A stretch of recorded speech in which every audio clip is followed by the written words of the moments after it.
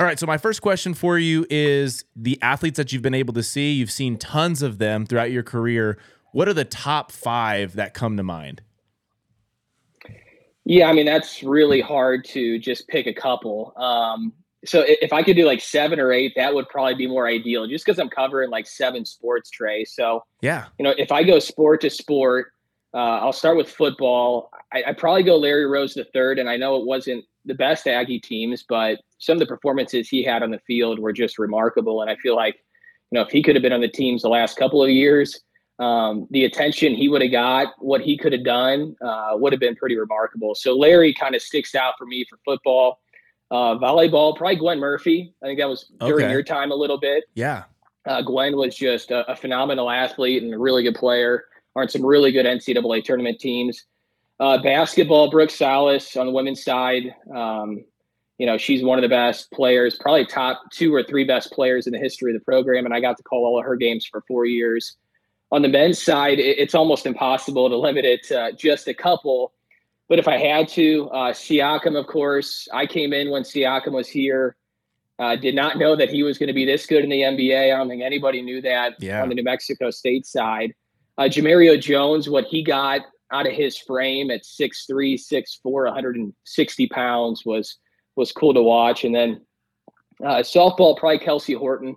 When Kelsey did not hit a home run, you were surprised. Yeah. In the way opponents pitched to her, there was so much respect from the opposition, and she's one of the best, if not the best, players in the history of that program. Mm.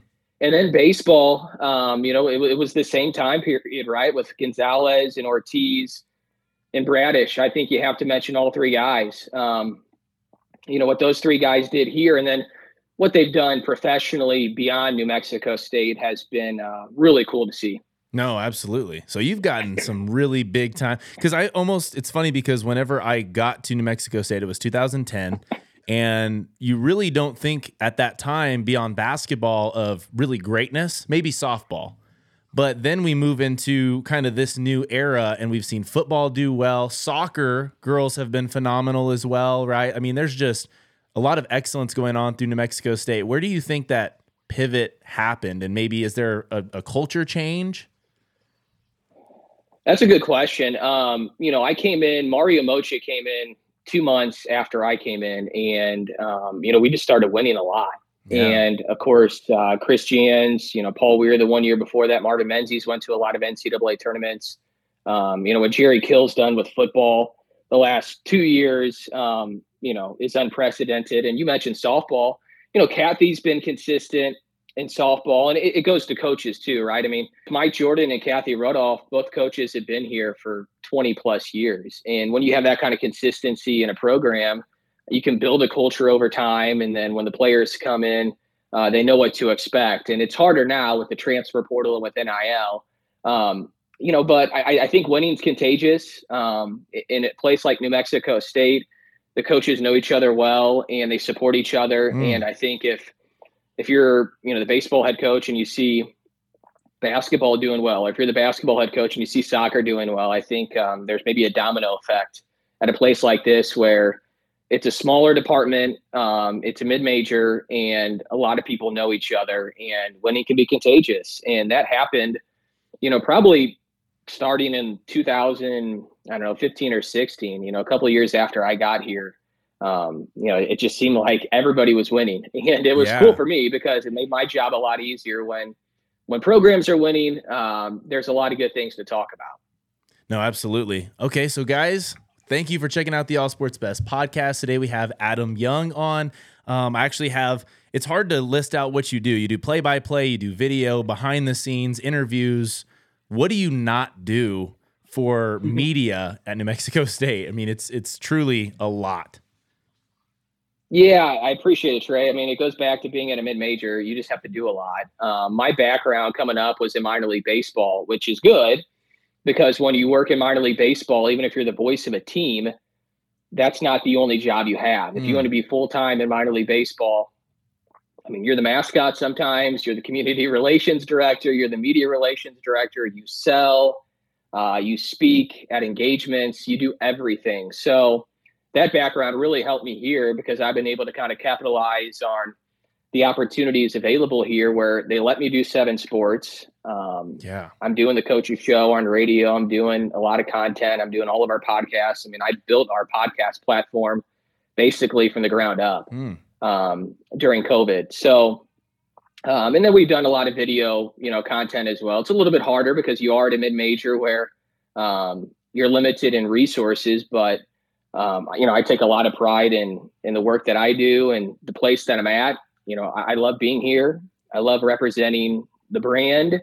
Yeah. And, I like being at a place that allows me to do this many sports, because people ask me all the time, how many sports do you do? And I say 7. They're like, how do you juggle that? And it's tough, but it's also what I want to do. I don't want to be minimalized to just a couple. I'd rather do it this way and try to be as versatile as possible. Adam, for you, it all started with a summer ball team. From what I did some research on, can you throw it back to that time and maybe some of the things that you still have today that you learned or maybe adjusted? Yeah, Trey. I mean, I graduated on, I guess it would have been a Friday or a Saturday. And the next day at 6 a.m., I was driving out to Fayetteville, North Carolina. Oh. I had accepted a summer collegiate job, Wood Bat League, back in January of my senior year of college. And true to form and how this business works, I mean, they had me doing work months in advance. And I mean, it was low pay, but I was the voice of the team. I was their media relations director. I did some sales. I did some community relations stuff, speaking engagements. I did everything. I mean, I cleaned bathrooms. I picked up trash in the parking lot the day after games. I was squeegeeing the concourse during rain delays. Oh yeah, it was. But it was one of those deals where I loved it. It was probably one of the most important summers of my life, because I understood that, okay, there's way more than just the 9 innings you get to call, during the course of a game. Sure. And I embraced that. I didn't complain about it. And I got to do, a baseball game every single night. So I was in heaven. It was awesome. The team name was the Fayetteville Swamp Dogs. It was in the Coastal Plain League, a really good summer collegiate league. I got to see a bunch of future big leaguers. We had one on the team that I called games for, Carter Capps. Okay. Carter was an all-star a couple of years ago with the Mariners, and cool story behind that. So he pitches in the big leagues for 7 or 8 years, and I mean, he was throwing 97 back in college, and he was a converted catcher, so he was still in the infancy of pitching. And he is now the pitching coach at Seattle University in the WAC. So a couple of years ago, Carter shows up, and I, of course, had done some research and saw that he was their pitching coach. And I went down there, and he said, "I know you." And I said, "Yeah, I called your games in 2010 for 3 months." And he's like, "The Fayetteville Swamp Dogs." And we talked for a while. It was cool. I mean, a lot of those guys, you get to know them a little bit, and you follow their careers, whether it be in baseball or just in life. And, you build relationships, even though you're only with them for a couple months. Yeah. So with all of the jobs that you did that summer, was it by design? Like they wanted you to go ahead and do these things so that you had more material to speak on, or it was just like, hey, we need a guy that does everything? Everybody there did everything. Okay. I mean, it's such a small front office. Yeah. I mean, in reality, I think they had, 3 or 4 full timers. The field manager for the team was also the general manager. The way these operations run, Trey, it's small operations. They rely heavily on college kids or people just out of college who are trying to, get that break. And same goes for the broadcaster. I got to host a TV show though, on Time Warner Cable in North Carolina. Through that, I mean, there were so many good things. That's really cool. That it outweighed all the tough stuff. And then, a quick story behind that. And then the summer ends, so I go back to St. Louis. I got a bunch of college gigs lined up, and a job opened up with a minor league team that I had interned with 2 summers prior, going into my senior year. An independent baseball team, 20 minutes from home. They had a really good setup where they were on an all sports station for their games on radio. And the guy who had done it, one of my mentors, basically stepped aside after, I think, 12 years. And he had taken a full-time job at a D1 university over there. And I interviewed for the job. And, with these jobs, everybody and their mother wants it. And there were people way more qualified than me, a 21, 22-year-old kid who was just getting a start. Sure.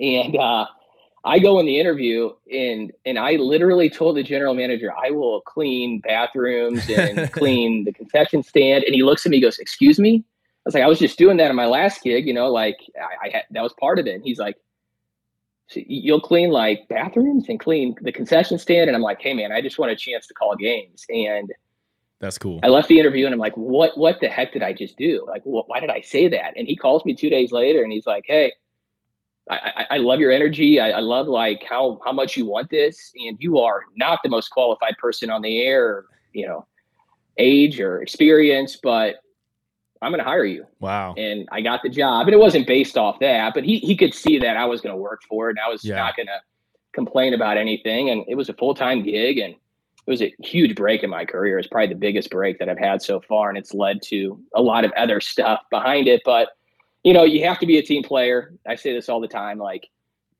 nobody wants somebody with this big ego that says, this is what I do. I will not do anything else to help the team. Right. And I view it as a team. If we're calling a game on television, it is a team effort. If I don't perform at a high level, we're going to struggle. If our camera operator doesn't do that, or if our producer struggles, or so on and so forth, it's a collective effort in so much that we do. And it goes back to, those early days when I had to do a lot, and I was okay with it, especially early on. Yeah. Speaking of being on a team, chemistry is huge on the air, right? Radio play-by-play or being on video broadcasting, those types of things. Who are some of the people that you've had a chance to work with that you feel like maybe you remember that because it was just so smooth? Yeah, I have unbelievable TV partners that I get to do games with. Like I said, I'm doing 7 sports, and across the board, I have great relationships with all of them. And a lot of them I've worked with ever since I got here.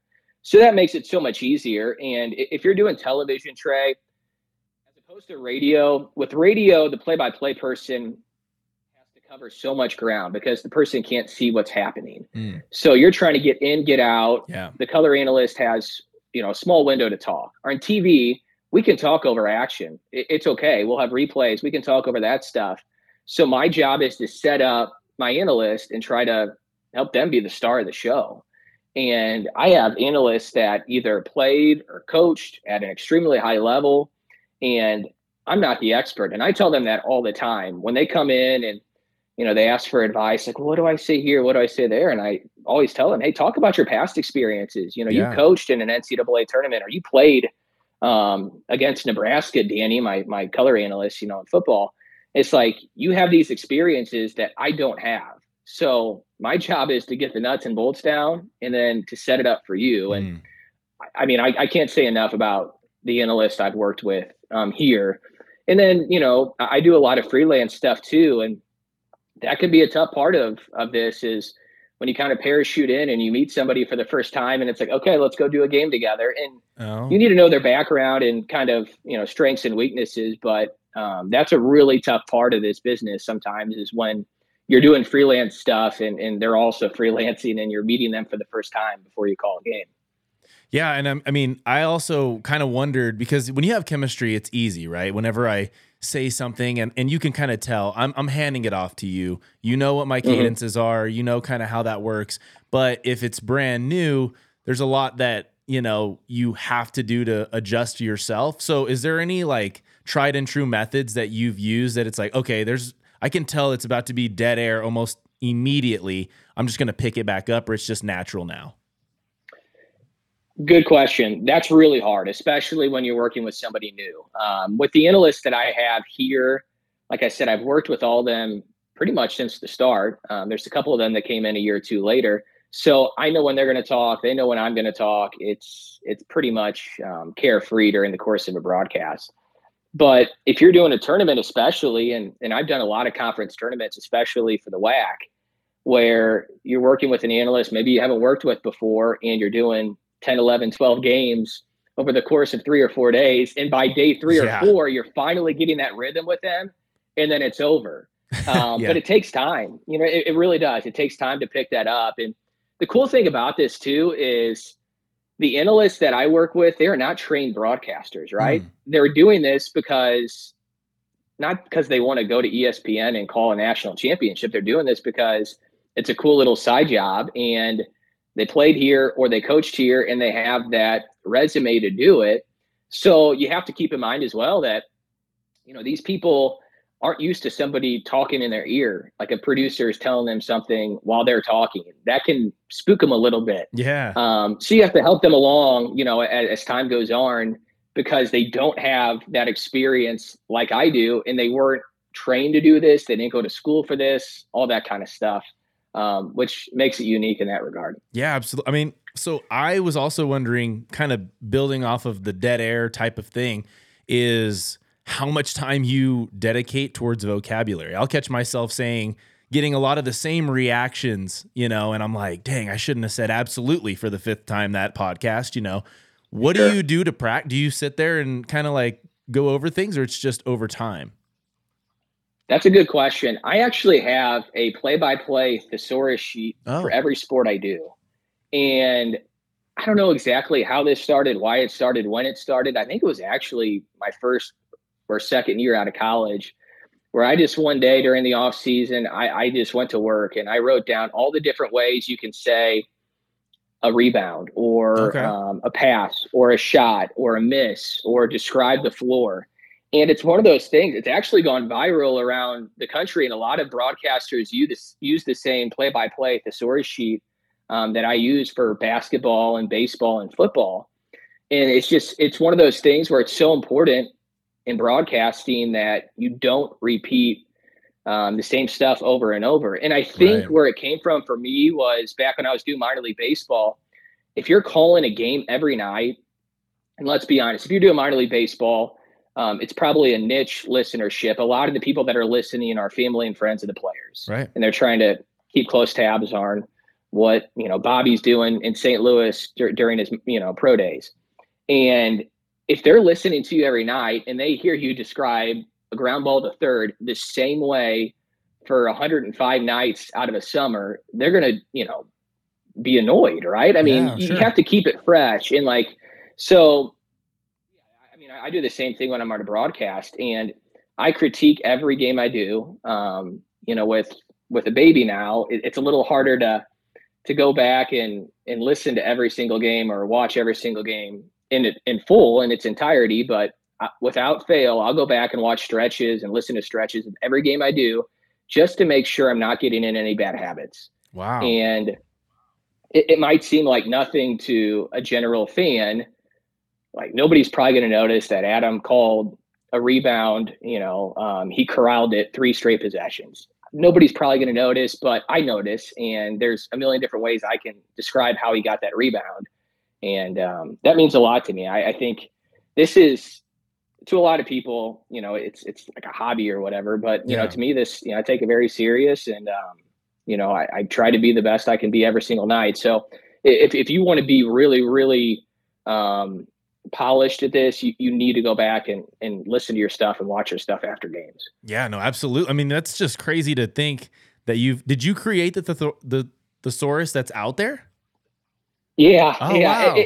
They're just, nobody had really done it, so it's made its rounds. There's this That's cool. publication called Sportscasters Talent Agency of America, and they have it up on their website. So a lot of young broadcasters, especially young broadcasters, will pull it each year, and I share it each year on social media. Before, like basketball, I'll post on social and say, hey, here it is for anybody that wants to use it. And it's not much, but I do think it helps people. So I do look over it before almost every game. I'm not looking at it during a game and saying, crossing off corralled, cleared, snagged the Yeah. rebound. I'm not crossing them off as the game goes on, but I do think if you look over it and refresh it before the game, it's in your mind, and it'll be a little easier to vary your vocabulary during the course of the game. So it's not your bingo card, just going through It it. is not my bingo card. No, but it could be. If Yeah, somebody wants to grab a copy, it could turn into a bingo card if they're watching back at home. absolutely. So actually, with that, could you off the top of your head go over how many different words you have for shot in basketball? What do you have? Uh, yeah, I mean, as far as make a shot, Sure. is that what you want? Yeah. Connects, drops in, splashes. He got it. Knocks it down. Bang, yes sir. Bullseye. Wow. Yeah, that is, You've got it. you You've know, got a it. miss, misfires, shallow, short, back rim, heel. Skips off the rim, rattles out, rattles in, swirls away. You know, it's ingrained in your brain now. Yeah. But you know, you can't get too crazy with it. I remember I was doing a game on the radio early on in my career, and I said somebody had a yo-yo dribble, and it's like they're standing there and just dribbling it up and down like a yo-yo. Sure. And my parents listen and watch every game, and my mom after the game said, "Hey, I got a question. Um, you were saying somebody had a yo-yo dribble. What does that mean?" And I'm like, and I explained it to her, and she goes, "Oh, that makes sense." And I'm like, "Yeah, but if she can't figure it out, and she's a very smart sports fan, if she can't figure it out, as I'm calling a game on radio, why am I describing that?" So I Mm. haven't used it since. I've heard people Wow. use it, but I haven't used it since because you don't want to speak over a listener's head or a viewer's head, right? I mean, you try to keep it as basic as possible. And I've heard broadcasters do that too, where they use words, and I'm like, what does that even mean? Sure. So you want to try to keep it as basic as possible and not speak down to your listener or the viewer, but not also try to do too much. You don't want to make them feel like they just can't keep up, because that's the whole hundred point. percent. Yeah. Okay. Yeah, I mean, I think about it all the time. If I'm doing a baseball game on radio, for example, and people say, well, what are you thinking about whenever you're sitting in a booth by yourself and calling a game? Like, you're basically talking to yourself. I'm like, yeah, I'm talking to myself, but I also envision that I'm talking to somebody driving around town listening on the radio, Yep. right? And they need to know what the inning is. They need to know what the score is. Maybe they missed the first four innings. What the heck happened if it's 11-10, which at Presley Askew Field in the fifth inning, 11-10 is highly possible, Yeah. right? Oh yeah. You know, so I mean, recap. I mean, there's a lot of different nuances that you put yourself in their shoes. What would they want to hear, or what would you want to hear if you were driving around and you missed the first four innings and you have no idea what happened as you pop in the car, but you have an interest in the game. Yeah. So, you know, I think about that often, especially when I'm doing it on radio. When you talk about the time that it takes in a game, you know, some of these games are very long. Football games take a while. Baseball games are insane sometimes, especially when you say 11-10 in the fifth inning. Yeah, that's a long game. Do you do some types of exercises geared towards this, like breathing exercises, cadences, paces that you use to make sure that you're not losing breath on air, especially by yourself?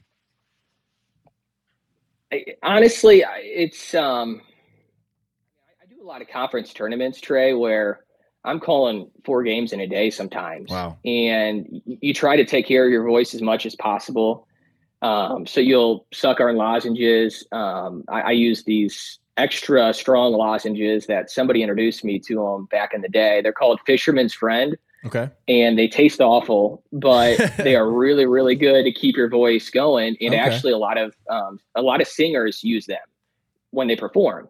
So I'll use those during the course of a game. They are life changers, game savers during the course of a conference tournament when you're doing four games one day, three games the next, two the next, that kind of stuff. I've done a lot of that. And so I don't think there's anything particular that I do. You know, I stay away from soda. You know, you just watch what you eat, watch what you drink, and make sure you're taking care of your body and your voice properly going into it. I don't do any breathing exercise or, you know, I'm not in the booth, you know, like Ron Burgundy, you know, saying a bunch of different words, trying to get prep for a broadcast Oh, yeah. necessarily. But you just try to take care of your voice as much as possible. You know, I've been at this for a while. It's hard to imagine. I mean, I graduated from college in 2010, so you just pick up different stuff over time, Yeah. I think. And you know, I called a game. Speaking of, you know, voice and trying to take care of it, I called a game on December 30th, right out of Christmas. And I mean, I went into it with almost no voice. And Wow. I've never called off for a game, and I almost pulled the trigger on this one, and I got done and I could barely talk. So I mean, you know, you kind of gotta figure it out as you go, right? I mean, sometimes broadcasters play hurt a little bit too, right? It's not just the players, and but you realize how important the voice is for what we do, and you just try to find ways to get through it. Is volume control pretty important as well? Like not Oh, screaming and a 100%, goal? Okay. 100%. It's where you can distinguish maybe the more inexperienced younger broadcaster from somebody who's maybe more of a vet. I screamed a ton early on. Everybody does, but you learn over time that screaming is not helping. Sure. You try to control your voice. You want to, of course, have high energy and all that kind of stuff. Honestly, and I'm sure you're going to probably talk about this later, as far as like the best moment that you have. And my call that I'm the most proud of is the Johnny McCants buzzer beater, because it would have been really easy to lose my absolute mind over it. And I stayed controlled. I stayed composed. And that's not a pat on the back to me. That's just, I think I was ready for a moment. And, it took time. I mean, if you go back and listen to my tapes early on in college and out of college, I'm sure I screamed a ton, but that's the call that I'm the most proud of, because if you look at the technical side of broadcasting, like don't scream, don't say too much, don't make the moment about you, get out of the way. I was happy with that call. And there's a million, game ending plays or whatever that I've called that I'm like, oh man, I should have done this. I should have done that. I should have done this. But that was one where I'm like, I'll take that. Like I didn't scream. I got out of the way. Economy of words. I didn't say much. I didn't need to. And our crew was awesome with the pictures on TV where, you got to see the guys dogpiling. So to kind of get off topic a bit, but stay on topic as far as screaming. Yeah, that's huge. I can't, I don't like it when I hear a broadcaster screaming. It's just, control your voice. There's no need to scream. It's your voice is an instrument, and use it properly whenever you're calling a game. All right. So when you go to these games, a lot of times media has hospitality rooms. You have a media credential. They've got something for you, especially in tournaments and things like that when there's a lot going on. What do you do? What's your method in those hospitality rooms? Do you have a go-to drink or food that you love, or how does that work? It's interesting because I get this question a lot from people. And back when I was coming up, when I was in college, I got the opportunity to cover the Cardinals, the Rams, and the Blues for the college radio station I was at back in St. Louis. And the spread of the Cardinals games was awesome. Back when the Rams were in St. Louis, the spread for like a noon start was just the best breakfast you could possibly have, buffet style. But now that I do play-by-play, I rarely, if ever, eat anything or drink anything at the stadium. So I'm one of those people where I know if I'm doing a football game, I'm going to be on the air for probably 3.5, maybe 4 hours, depending on how the game's going, and I don't get a break. So if we go to halftime, I'm still covering halftime. If we go to commercial break, that's 2 minutes. So, I mean, I am really watching how much water I drink during the course of the game. These hydration packets are, I think, game changers for me too, because I can drink one of those during the game, and I'm not going to get dehydrated if I'm not drinking a ton of water. Okay. I really, really watch what I eat on game day. Like before a game, I am, there's very few things that I will eat during the day before a game. So just because you just know you can't go to the bathroom, you're going to be in a spot for a long period of time, even if it's basketball. And with baseball, who knows, right? If it goes extras, you could be there for 4.5 hours. Yeah. So I don't get to partake in the hospitality food all that often. I do think back to the days of when I was in college covering the Cardinals, the Rams, and the Blues, though, and those professional spreads were next level. I mean, it was good food, especially for a college kid who didn't have a lot of money probably, and was looking for a good meal. But the best hospitality food since I've been here are probably at the conference tournaments. Okay. Usually at, the WAC tournament usually has pretty good meals. So I think about those conference tournaments probably more than anything. The bowl games have been pretty good the last 2 years, as far as the food they feed you there. It's a little more than what you would get during a regular season game. So Yeah. yeah, that's my best answer. I wish I could say, this place has good food or that place has good food, but I don't get to partake very often. It's a risk. Definitely a risk. It is a risk. So Yeah, it's a big risk, and you don't have a studio or an analyst that can just take over and yeah. let you break for 10 or 15 minutes. Yeah, you'll have fans wondering where this guy went. That was the guy. What's going on? Right? Yeah, right. So when you get into these booths, obviously there's different levels of booths, right? So how well it's set up, the space, the air conditioning, even noises in the background. I'm sure there's 1,000 variables that comes with each different booth. Do you have a favorite or a couple of favorites, and then maybe this was the worst experience? I got a lot of bad ones. Oh, I okay. probably won't call out. I probably won't call out many venues. When you do minor league baseball, it is completely hit or miss. Some Okay. are great, some are not good. And I'm sure the players could talk about the travel experiences too, right? I mean, Yeah. it's when you're doing minor league baseball. Some hotels are good, some hotels aren't, because the visiting team usually gets the hotel for the team coming in. Um, Probably the best booth. I've done a couple of games in the SEC, Missouri and Kentucky for football. Kentucky was pretty good. Mm. Um, Honestly, I mean, I really like our view at New Mexico State for football. It's open air, but it's like the perfect spot. You're not too high, you're not too low. I really like that spot for calling football. I really do, and that's not me just being biased. Sure. It's important to be at the 50-yard line, not be too high, not be too low. So I really do like the view for football games there. I'd probably say Kentucky's probably the best. Mizzou is good too, but I'd probably favor Kentucky. And then when I think back to my early years, I was doing Division II baseball, Trey, on the roof of the basketball gym at the place I was calling the game. So Really? I did games. I did games at McHenry University. It's in Lebanon, Illinois. It's just outside of St. Louis.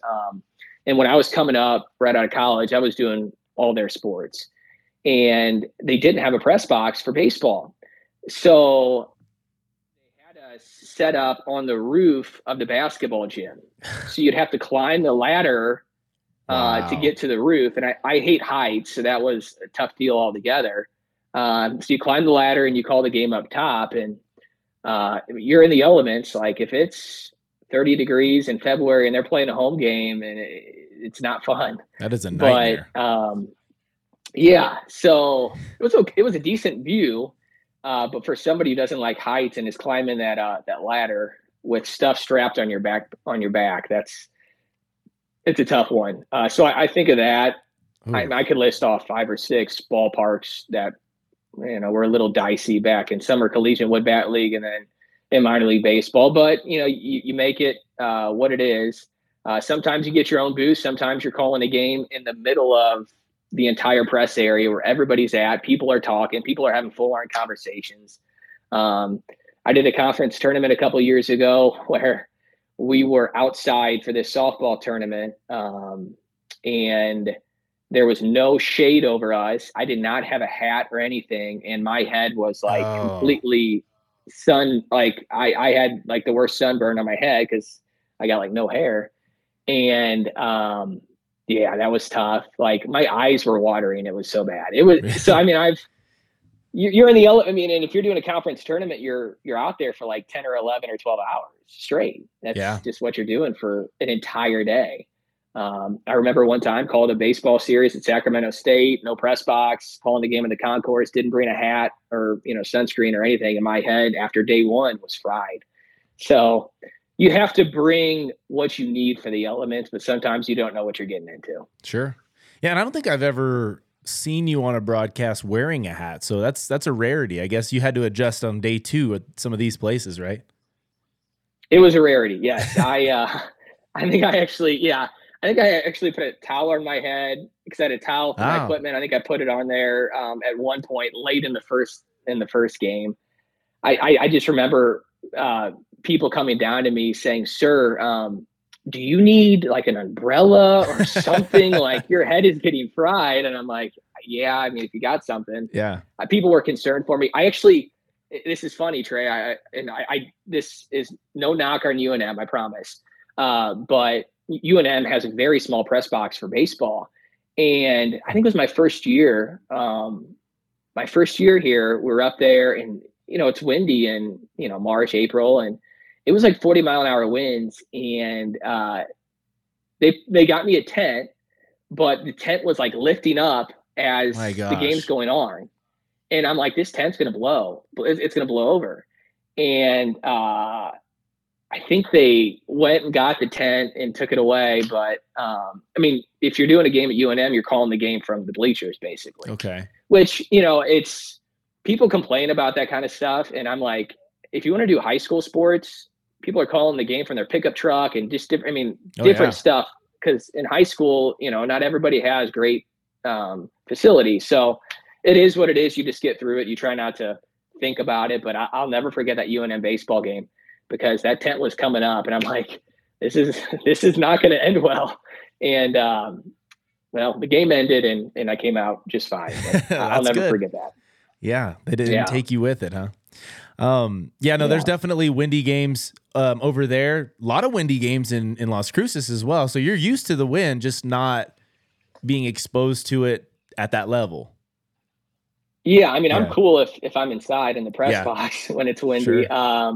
But yeah, it makes for some interesting games. I didn't know until I got here how windy it was, like during baseball and softball.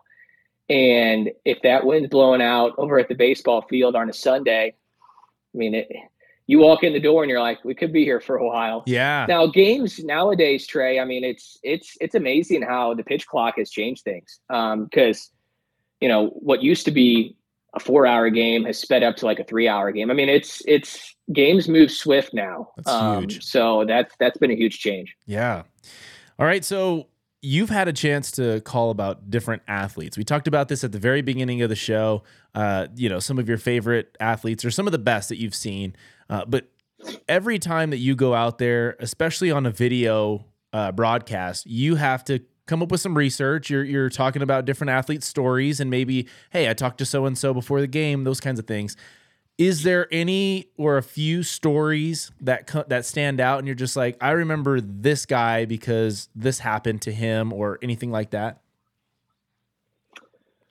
Ooh, I think the Nick Gonzalez story of just how he got there and how he progressed is probably the coolest one to tell nowadays, because who would have thought New Mexico State would have a top 10 pick? Right. And who would have thought that New Mexico State would have a top 10 pick that, was a walk-on originally, a preferred walk-on. So his story is cool. Daniel Johnson's story, I don't know if many people know Daniel's story, but Daniel was cut from New Mexico State at one point, went to a JUCO, came back, basically knocked on Brian Green's door and said, hey, they told me to come back. And, Crazy. Goes out there and turns into, what was he, a 4th-round pick, fifth round pick, I think, and a big leaguer. So baseball probably has the craziest stories. I don't think there's, other sports quite like it. Kyle Bradish had one Division I offer. Crazy. I mean, and now he's in the Cy Young race. So the Knicks story is unique. Daniel Johnson's story is unique just because they were walk-ons, right? And if you're a walk-on, you're supposed to not be that good and eventually get drafted and make that your career as a professional baseball player. So those really stick out to me. I don't know if I could think of any other ones. I mean, Larry Rose III had one FBS offer and they wanted him to play defensive back. I mean, we were the only school that offered him to play running back at this level. So, I mean, you come across stuff like that all the time where, the kids came here with little interest and had a chip on their shoulder and then made, a lot out of it, right? When they got here, and they kind of played that way the entire way. But there's been injuries, right, where somebody maybe tore their ACL early on in their career, had Tommy John or something, and then bounced back and found a way to finish off their career on a high note. But I think the baseball stories that I mentioned probably stick out more than the others. Yeah, it's funny that you mentioned the Daniel Johnson because I was around at that time playing with him on both ends before when he got there and then when he came back. And I just remember this small kid that can run and could throw a ball over 90 miles an hour, couldn't find the strike zone, throwing it at the backstop. And it was just such a interesting thing because he was such a nice guy, and still to this day, you could talk to him at any time. But when he came back, it was just a totally different player, and he just developed like crazy. So that is a really good story, and so it's kind of cool that I actually know exactly what you're talking about. It's cool too with Daniel because I think one day really changed his life, and he had a great junior season. Like he posted really good numbers, but he got drafted that early because his pro day was ridiculous. From what I understand is, they clock you from center field and he was like 98 miles an hour. And the scouts are like, okay, so if it doesn't work with the bat, we're just going to put him on the mound and he's left-handed and we'll see if he can pitch, right? At single A. And it worked with the bat. I mean, he had a really good, career and is still playing to this day. And still, I think he'll probably get back to the big leagues at one point. I mean, he was in El Paso last year at AAA. So it goes to show like one day can really change your life. He was going to get drafted, but his pro day was ridiculous. And it basically turned him into this top 6 round pick that everybody wanted. Wow, that's crazy. I did not know that. That's for sure. All right. You have seen some really cool stuff. You talked about the McCants moment was a big moment for you in terms of just being able to be on the call. But you've seen a March Madness win. You've seen the 2023 football run. I'm not sure if it was 2022 or 2021, but the WAC champs or WAC tournament champions for baseball. And then WAC champions for soccer and softball's WAC dominance. What would you say was maybe the most impressive to you? That's got to be hard. That's really hard. Probably the coolest game I got to call, I think, just take out the McCants buzzer beater. The coolest game probably was the 2017 bowl clinching game against South Alabama at home to get to the bowl game where you had to win. And if you win that game, you get to a bowl game. And there's a cool story behind that. We're playing South Alabama. The final drive was bonkers. Like, I think they brought out the chain gang at least once, maybe twice, just to measure. Wow. And I'm like, of course we have to go through this.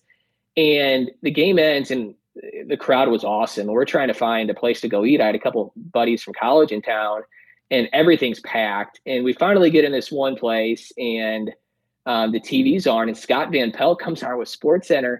And Van Pelt leads off SportsCenter with our post-game interview with Doug Martin that night. Wow. And his preface was, people say there's too many bowl games. There's not too many bowl games. Doug's emotional in tears post-game with us, talking about how much this means to him, the program, the university, the community, getting to the bowl game for the first time in 57 years. So I'll never forget that game. That's probably the game that sticks out, even though it wasn't a postseason game. It sticks out to me because it led to that bowl game in 2017. Yeah. I mean, as far as like NCAA tournaments, the baseball regional in 2022, that was interesting because you're in Corvallis. The place is sold out. Oregon State has Cooper Jerpy on the mound, and Jerpy's a first-round pick. I think he was drafted 22nd overall by the Cardinals that year. And they weren't doing much against him, but we had Ian Mejia, who's in the Braves organization, and Mejia was dicing him up. On fire. Yeah. We in New Mexico State had Oregon State in the ropes at one point on ESPNU. And the college baseball world was watching New Mexico State, and it was a tough year. I mean, things were not going well. I mean, they won 22 games and limped into the postseason. And so I remember that night in Corvallis like it was yesterday. Like, they had Oregon State in the ropes. We go to extras, and just the week before that too at the conference tournament, Trey, it was unlike anything I'd ever seen. How hot they got at the right time. Yeah, because they literally limped into the postseason. They had to win 2 out of 3 their final regular season weekend to get in. They get there. I'm doing TV for the WAC in addition to radio for us. And I'm like, okay, I'll probably call a couple games on the radio. I can't imagine they're going to make a run. They upset Sam Houston on day 1. I'm like, okay. They win day 2. I think it might have been Sacramento State, and they just keep on winning. And I'm just bouncing back and forth, booth to booth, because I'm doing TV on one booth and I'm doing radio for our games in the other booth. And by the end of that week, my voice was shot Oh, I because I had believe been it. doing all those games. But I mean, I was thrilled for him. I mean, it was unlike any other thing I had seen calling games here. Just that stretch that they went on, kind of out of nowhere. So I'll remember that a lot. And then, of course, Teddy Allen in the NCAA tournament, 37 against UConn was unbelievable. So individual performance, I mean, that's up there. Yeah, no kidding. That was probably the one that I went most wild for, was March Madness. We'd been there a million times, and it's like, we're right there, overtime, 2 points, game, and we finally got there. So that was really cool. So you got to be a part of all of that, which is amazing. Okay, my final question for you is, what is your dream game to call? If you could pick one game, maybe just an event, what would it be? I get that question pretty often, especially early in my career, because I think the common question to ask somebody when you're doing this is, what's your dream job? And back early on, I'm from St. Louis, and I told everybody, be the voice of the St. Louis Cardinals. Yeah. And as your career goes on, you understand that you can't pick jobs because some of them just don't come open. People spend their entire lives in these gigs. I mean, some people are in these jobs for 45, 50 years. So their entire adult lives, they're in one job. It's very common in this industry. Wasn't the Cardinals guy that? Joe Buck? Mike Shannon was Jack Buck. Jack Buck spent, I don't know how many years. And then Mike Shannon was the same way. Mike Shannon was there for 40 plus years. Ooh. And you just can't pick and choose where you go. And I truly mean that. Like that's a thing. Like you cannot pick and choose where you go. You can't say, well, I want to be this. It's almost like you have to say, I just want to call games at the highest level. And that's my goal. That's my dream now, is just to do games at the highest level. Yeah. Probably, I would probably say like a national championship in basketball or something like that. I think that would be awesome. On my bucket list, though, is getting to Omaha for baseball. I going to Omaha would be so cool to do a game in Omaha. I've never been there as a fan either, but to get a game in Omaha would be really cool. So I think those two are probably at the top of the list. And just to do games that are important, that mean a lot to people. About a month ago, early December, I did. I'm lucky enough where they allow me to freelance here. So I was in Pittsburgh doing the NCAA Division II volleyball national championships on television. And that was really cool because, it's Division II, but it meant so much to, so many people there in those fan bases. Yeah. I mean, it was the culmination of a season at the D2 level. So that was really cool. And I took a lot of pride in that I got to do that this year. But, dream job, goal, all that kind of stuff. It's just to do games at the highest level. I think anybody, if you're a player, you want to play at the highest level. If you're a broadcaster, you want to broadcast at the highest level where it really means something to people. And, you can feel the crowd, the energy. I tell people all the time, this football season was the most fun I've ever had calling football here. And it wasn't because they won 10 games or they were really good. It was because every single home game we had, the energy was through the roof. And it just elevates what you do, right? I mean, if there's a couple thousand people there, it's going to be a tough game to call. But if there's 16, 17,000 screaming fans that are into it with cowbells and all that kind of stuff, forcing false start penalties, and it just makes my job easier and it makes my job more enjoyable. Yeah, you get to build off of that energy big time. 100%. Yep. Adam, thank you so much for being on the show. I do appreciate it. I learned so much about what you do, and of course, I'll continue to watch what you do. Big NMSU guy, as you guys can see here. I love it. But thanks again, and I wish you the very best of luck going forward. I'll be sure to check in. Appreciate you having me, Trey. Always good to see you.